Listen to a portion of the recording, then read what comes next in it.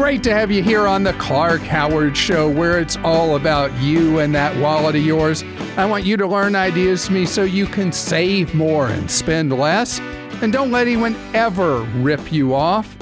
Clark.com is our main website. ClarkDeals.com is where you go to save money each and every day. I want to talk about a big money-saving moment in just a second.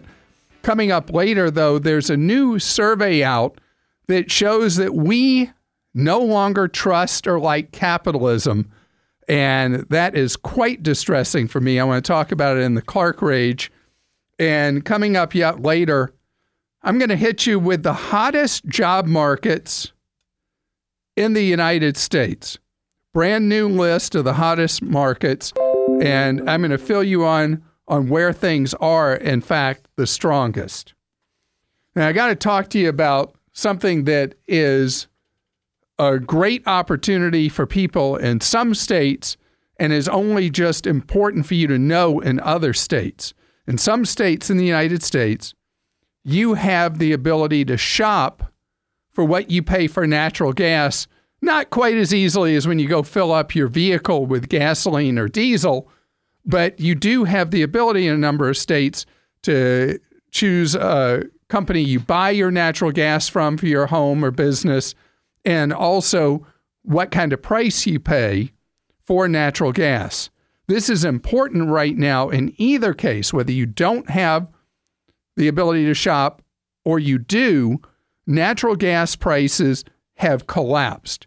Here we are right now going through a significant cold wave. This is the second one recently, but the reality is from when the cold weather season started in November till now, and then the meteorological, did I say that word right? Meteorological projections moving forward, this is going to be overall potentially a mild winter. And so natural gas is coming out of the ground in huge quantities, and we're not using what's coming out of the ground. So what happens with supply and demand? The price at wholesale has collapsed. Give you an idea, it's 1/8 of what it was just 15 years ago. You think about over the years, other than electronics, prices tend to move up over time, but energy has gone way down over time, as well as other categories like computers and TVs and stuff like that. So the energy that we buy has been steadily getting cheaper, particularly versus income. So if you live in a state where you can negotiate and you can hire a marketeer, this is a time with prices having collapsed, unusual at this time of year, but with them having collapsed, if you're allowed to shop the market where you live, shop the market. And I would recommend prices as low as they are right now, you lock in for 2 years if you're allowed to. In states where you don't have a choice, you just pay for what you use. The good news is that generally the wholesale cost is passed on to you. And in years that it's going down like now, it means that your consumption through the winter will cost you less. And this is really, really a great story because energy has generally, in various forms, except in states where the process is controlled by the politicians, the price you pay for energy has steadily gone down. It ultimately makes the case for energy to homes and businesses to be deregulated. I mean, we don't have a regulator picking winners and losers with the gasoline we put in our vehicles. But we do in many states have a corrupt process where the politicians decide who will provide electricity, as an example, what they're allowed to charge and all that. And we need to open up free market and allow the market to do its thing like Texas has done, that has created energy costs that go down for electricity lower and lower year by year as the market provides the most efficient energy available In the case of Texas, overwhelmingly that's wind. In the case of Washington, it's hot air. Dick is with us on the Clark Howard Show. Hello, Dick. How you doing? Good morning, Clark. Thank you very much for taking my call. I've listened to you for years, and we enjoy your show very much. Well, thank you very much. And you are about to be a big-time great-grandfather? Exactly. Four male identical babies. 1 in 17 million pregnancies ends up this way. Wow. And how far along is your granddaughter? 22 weeks at this point. And so far, everything looks healthy with all Everything four? Is very healthy. The doctor is proud of her. She's got a good attitude. She's going for a big, what do you call it? A shower next week. But she's also in for another checkup today, I believe. So are there quad strollers? Or do you take... Quad everything. Quad beds, quad strollers, quad high chairs. Wow. Car seats, you name it. Wow. Well, that is very exciting for you. Is it your first time being a great-granddad? Yes, it is. Hopefully the last, too. Okay. Well, how can I be of service to you with this exciting news you've got? Well, as I mentioned, this is the first time, and you don't get any advice from anybody. So I thought, well, I'm going to call Clark Howard. He's full of advice, and we don't want to get... My wife and other people say I'm full of something, but it wouldn't be advice. So that's fine. Right. But we didn't want to get scammed or whatever, or our granddaughter to get scammed or do something wrong. Just wanted to have some advice on how to raise money. First of all, even though they are both employed, they are both educated. Things are good for them. But the expenses of raising 4 newborns is going to outstrip what they can come up with. Is that the deal? That's exactly right. Yes. So normally, what would happen is with a baby announcement, people are used to giving gifts, and if what they really need is money instead of things, they should have a GoFundMe page that is part of the announcement. That's interesting, because I thought that was more for people who are low on resources. Or it's for any kind of event or purpose. A lot of times a GoFundMe will be when there's been a tragedy or something like that, but they're used for all different kinds of things, whatever the circumstance would be. They could also have people Venmo them money, if you're familiar with that. What is it called? Venmo, Venmo. And let me tell you, your granddaughter knows what Venmo is. Okay. Yeah, because it's a way that people now are very, very popular with people in their teens, 20s, and 30s, is they Venmo each other money, which is kind of like emailing money. I see. And so that is where you just do an appeal, and people want to do something for you, especially in a novel situation like this. And so this is really something that is an unusual circumstance. And Kim, you have found something else you wanted to share that may be of help here. Is that right? Yeah, absolutely. So looking into this a little bit, there are definitely companies that would love the attention that you guys are going to be getting with 4 babies. And I know you are interested in looking into some sort of sponsorship. So the best advice that I could think to give would be to start a social media account for the girls for the boys, where you could post pictures of them. Exactly. For example, there was some quadruplet girls that got a sponsorship deal with Gerber. In exchange for Gerber sending them new clothes all the time, the parents took pictures of the kids in the clothes and then posted it to their social media. And they have a huge following because people are really interested in quadruplets. So you would have to be able to be okay with giving up some privacy. Giving up some privacy, yes. Right.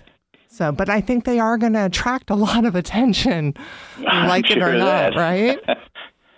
So, I mean, there's a lot of different ways to go with this, but because of the novelty of someone having 4 identical quadruplet boys, it is something that would have the potential for a significant social media following, and companies, particularly companies that sell products child-oriented like Gerber, would have a real desire for a tie-in, and that's a great suggestion as well. And this is, as far as scams, you mentioned that starting off. This is not an area that's really on my radar as a big source of scam activity. This is just an opportunity that brings joy and potential benefit financially, because your granddaughter and grandson-in-law, I guess is the term, are going to face quite a wave of unexpected expenses and expected expenses. So being creative in this area will be very important. Congratulations again. Jake is with us on the Clark Howard Show. Hello, Jake. Hello. How are you doing? Good. So kind of cold here, Wisconsin, around 0 degrees today. 0 sounds like a heat wave, doesn't it? You know, I assume the temperature dropped the second Green Bay lost to the 49ers. Yeah, it was ugly. We want to forget that one. I was talking to a friend who's originally from Milwaukee and whose husband was groaning during the game like he was hurting physically. We all were. Well, hopefully the winter will not be too long and you'll get way up from, you said 0? Yeah, wind chill's probably below 0. So, but it is supposed to get up to around freezing by the weekend. So. You know, there are lots of planes that go to Florida from Wisconsin. Yeah, we're going to head there in a bit. Okay. All right. How can I be of service to you? Well, I saw an article of yours online on TV streaming services and your recommendations and so forth. And I actually had a contractor doing some work for me, and he mentioned a service that he said is just like, you can't believe it, it's $20 a month. Well, since I went online, I see it's $25 a month now. But it supposedly includes every sport channel, every movie channel, every pay-per-view channel. And I'm like, this is too good to be true. It is too good to be true because they're thieves. So this is what I was. This is I see the company now that is the one giving the pitch. Call it a company is an odd term. They're pirates, and there are many of these pirates operating here in the United States and elsewhere in the world that are stealing the content from others and then pirating it to you. And so they're not paying anything for the content, and then they're charging you, in your case, $300 a year to get all that content. And it's just a very, very popular pirating activity. And a lot of people don't want to know that they're getting stolen content, but that's what they're doing when they do these, started to use the word services. It's got to be a better word than services when it's stealing. Uh-huh. So, yeah, I kind of thought it must be, because when I tried to look the company up, you could find any reviews. I was able to find the company online, but no reviews or anything like that about it. Well, they're really going to give you all that content for the $300 a year. But remember, you're receiving stolen content at that point, and it's just nobody's getting prosecuted for this, as best I know, but it is stealing the sports programming and the other programming as well. Today's Clarkrageous moment is something that just makes me sad and disappointed. It's a survey that's done every year. It's been done the last 20 years by Edelman, which is, if you're familiar with them, they're a huge, I guess, worldwide PR firm. And so they surveyed people's attitudes again this year about capitalism. And here we are through a very long economic expansion that really started to catch fire about 2012 and has continued. And would you believe a majority of people surveyed no longer believe in capitalism? And this is just really, really upsetting to me that Americans, as well as people in other parts of the world, but we in America are really down on the free enterprise system. And I know there's been a lot of stuff that went wrong. You know, we had the banking scandals of last decade where nobody was ever punished. All the bankers who committed criminal acts got off scot-free. And that undermines faith in capitalism. The income inequality we have undermines faith. But let me tell you, the idea of us becoming a socialist paradise, that doesn't play out well over time. And there are things we need to do to improve how capitalism works in the United States. And I could name a long catalog of things that we need to fix. But the reality is, nothing ever in human history has worked as well as giving people the opportunity to go out and create a new idea, product, or service that people want to buy, and it creates greater wealth for the society and those individuals. Great to have you here on the Clark Howard Show, where it's all about you learning ways to keep more of what you make. Clark.com is our main website. ClarkDeals.com is where you go to save money on all your shopping, and we update Clark Deals around the clock. So keep more of what you make. What if you could make more money also? Well, there's a new list out from ZipRecruiter on the 10 hottest job markets in the country. Now, I need to tell you that a number of the hot job markets are places where the temperature is not so hot. And a handful of them are places where the cost of living generally is very low. Producer Joel pulled today's temperature as of right now in the various places, and only one of them is above freezing right now. But these are the hottest job markets if you were willing to relocate where they are. Some of these are going to be obvious. Others are going to be like, what? Like, as an example, the hottest job market in the United States is Fargo, North Dakota, and nothing else is close. These are metro areas of 100,000 or more people. So Fargo, the job postings in Fargo are up 55% in a year.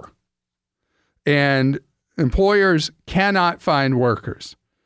It's 15 right now in Fargo, which is actually not that cold for North Dakota. Number two, a very, very expensive place to live, Boston. Temperature is 18 right now. And Boston particularly is of note because the jobs available in Boston pay, as a general rule, much higher rates, much higher salaries than jobs do in other metro areas. By the way, the big things in the Boston area are infotech, biotech, and finance. And in Fargo, it's every possible category. Third place, Sioux Falls, South Dakota, 14 degrees right now. And Sioux Falls, as you may or may not know, is huge in the banking sector. And most credit cards have large operations in South Dakota because of special laws South Dakota passed forever ago to take away consumer rights with credit cards, and it paid off handsomely for South Dakota and employment.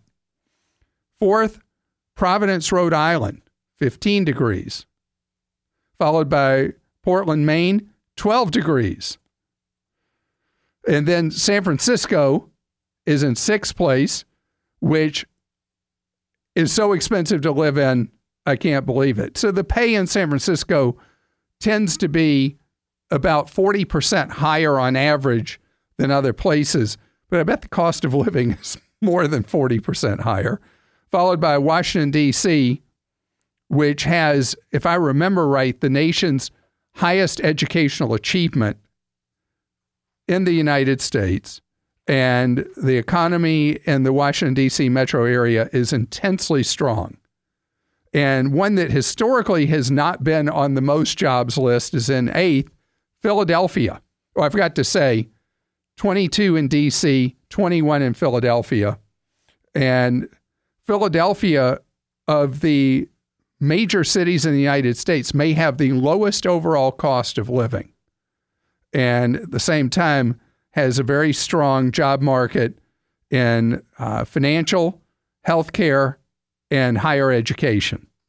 9th place, Bismarck, North Dakota. And the unemployment rate in Bismarck is 1%.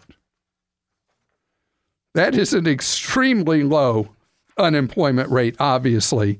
And did I say it's 14 in 12 in Bismarck?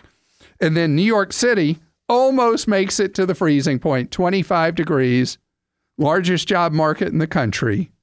And there are 200,000 unfilled jobs right now in New York City.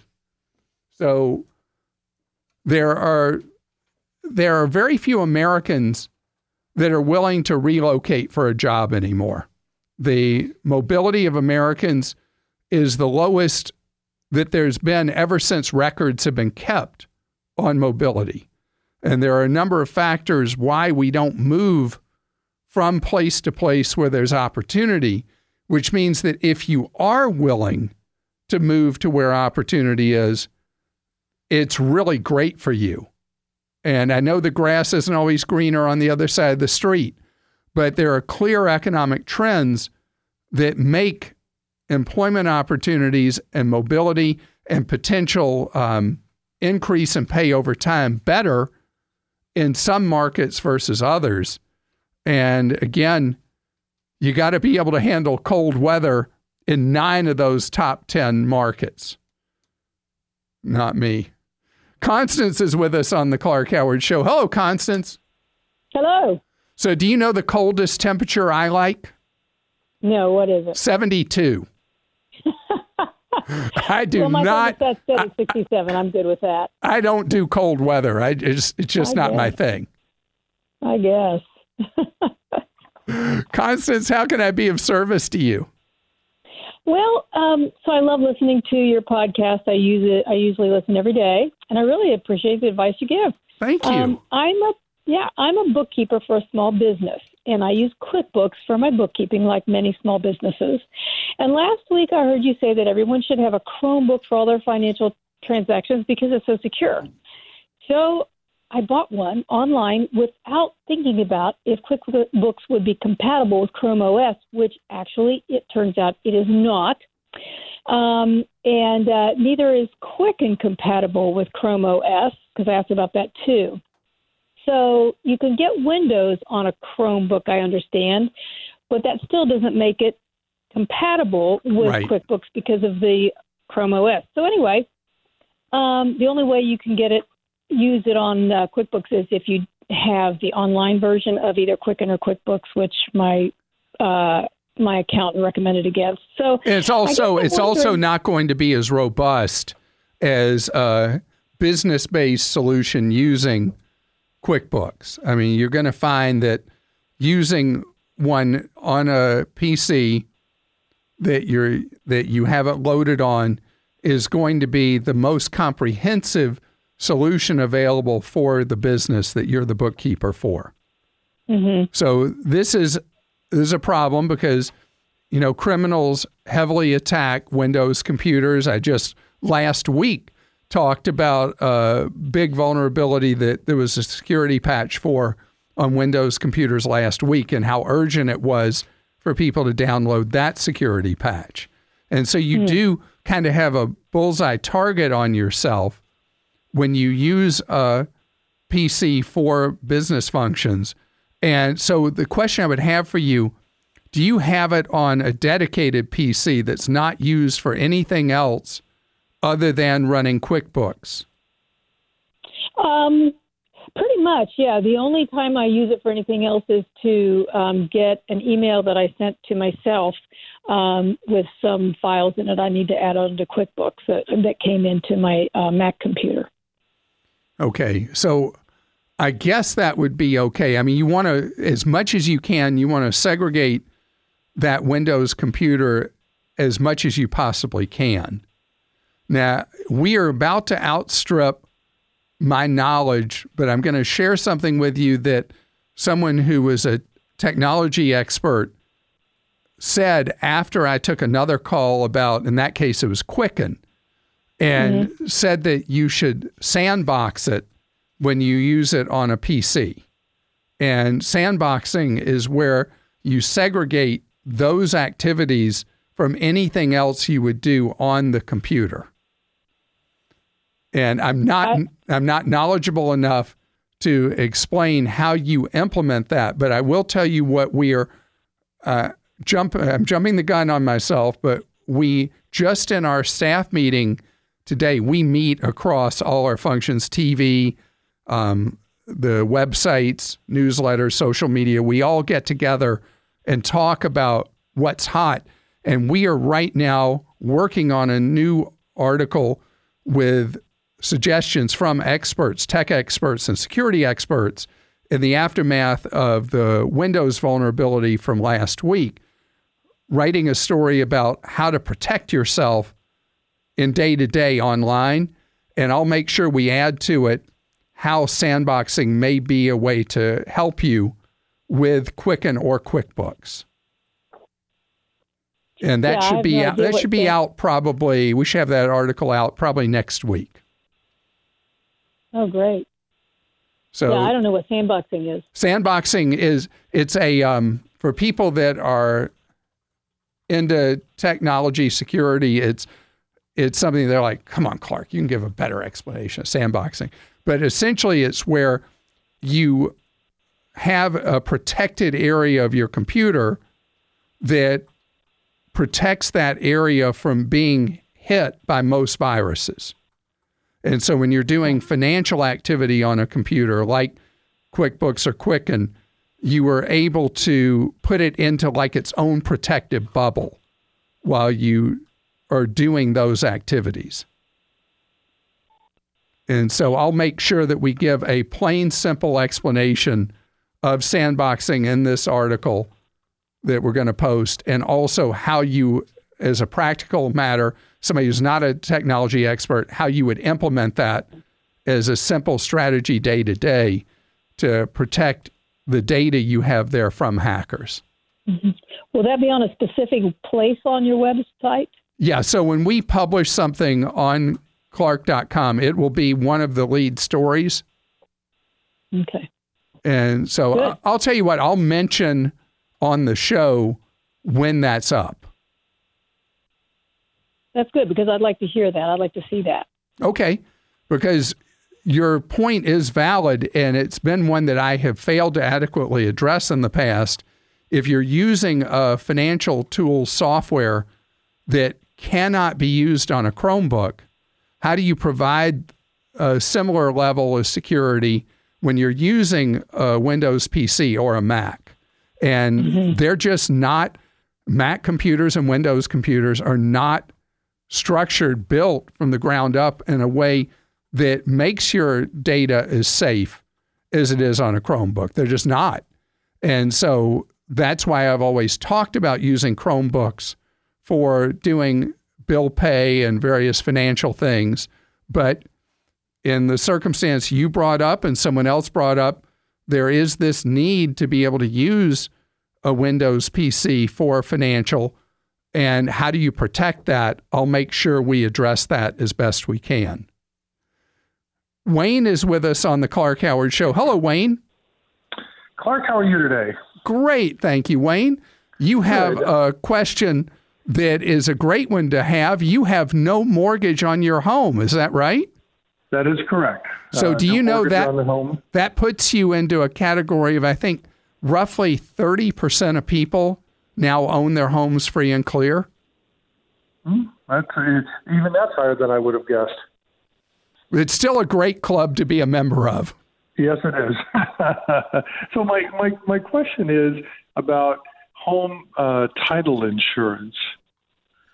Is it more important now that I don't have a lender who might somewhat be looking over his own interest, but I would be included in that interest? Well, yeah. So when you take out a mortgage, the lender requires that you buy a lender's title policy, which protects them and their financial interest in your home in the event that there's later a successful challenge to the title to your ownership of the property. And that's why I recommend that people buy something known as simultaneous issue, where you have, at the time you're forced to buy the policy because you pay the premium to protect the lender, that you piggyback on that with an owner's title policy. Now, if you don't have an owner's title policy and you own the home free and clear, you can buy, depending on the state you live in, it could either be with title agency or with a real estate closing firm, law firm. You can buy title insurance that is an owner's title policy to protect your interests in the home. But how long have you been in the home? 7 years. Okay, so fairly recent. How many prior owners would you guess there have been? 2 at most. Okay. So you're in a situation where there's a rather modest risk, but if it does materialize, you could lose all the equity in your home, which is why the value of an owner's title policy is so great. Do you have old paperwork that would tell you who closed that loan for you when you originally bought the property, or did you pay cash originally? No, I did not pay cash originally, and yes, I do have that documentation. All right, so you can contact the firm that handled the closing and see what they would quote you on buying an owner's title policy. And do you recommend that type of policy over the one that just monitors it and then lets you know? Yeah, because those are different. Those are different things. The thing that's being so heavily advertised on the web and sometimes on radio about somehow supposedly locking your title or whatever, that has nothing to do with what title insurance does, which is to protect you from somebody successfully challenging your rightful ownership of the property. Yeah, the reason I asked is there's such a difference in price. Yeah, but one of them is a very, they're both relatively remote possibilities, but the need for this lock service is we have surveyed the legal real estate market. We've been told unanimously that this is not a necessary product. But I can tell you that the title insurance, owner's title policy, is where the greater risk exists, that if somebody was able just to rip the home out from under you because they're able to successfully challenge the history of the change in title over the years, the change in ownership, that is the ultimate danger to you. It's time for Clark.com/ask, where you post a question for me, and one of the ways we answer it is with Joel asking your question for you. Go ahead, Joel. Yeah, Clark Gregg's got a question. He says, you say not to give your Social Security number to medical providers, but what about long-term health insurance companies or medical insurance providers? What's your take there? So normally, because of the way they run background on you, they will need your Social Security number to do so. It will depend on the firm. Many times, if you're buying long-term care, life insurance, or whatever, in the old days, health insurance, they would run what's known as an MIB on you, a Medical Information Bureau report, and they will usually use your social as the way to do that. This is the Clark Howard Show. Thanks for joining us today. The Clark Howard Show is produced by Kim Drobes, Joel Larsgaard, Deborah Reese, and Jim Ayers. And remember, 24 hours a day, we're there to serve you at Clark.com and ClarkDeals.com.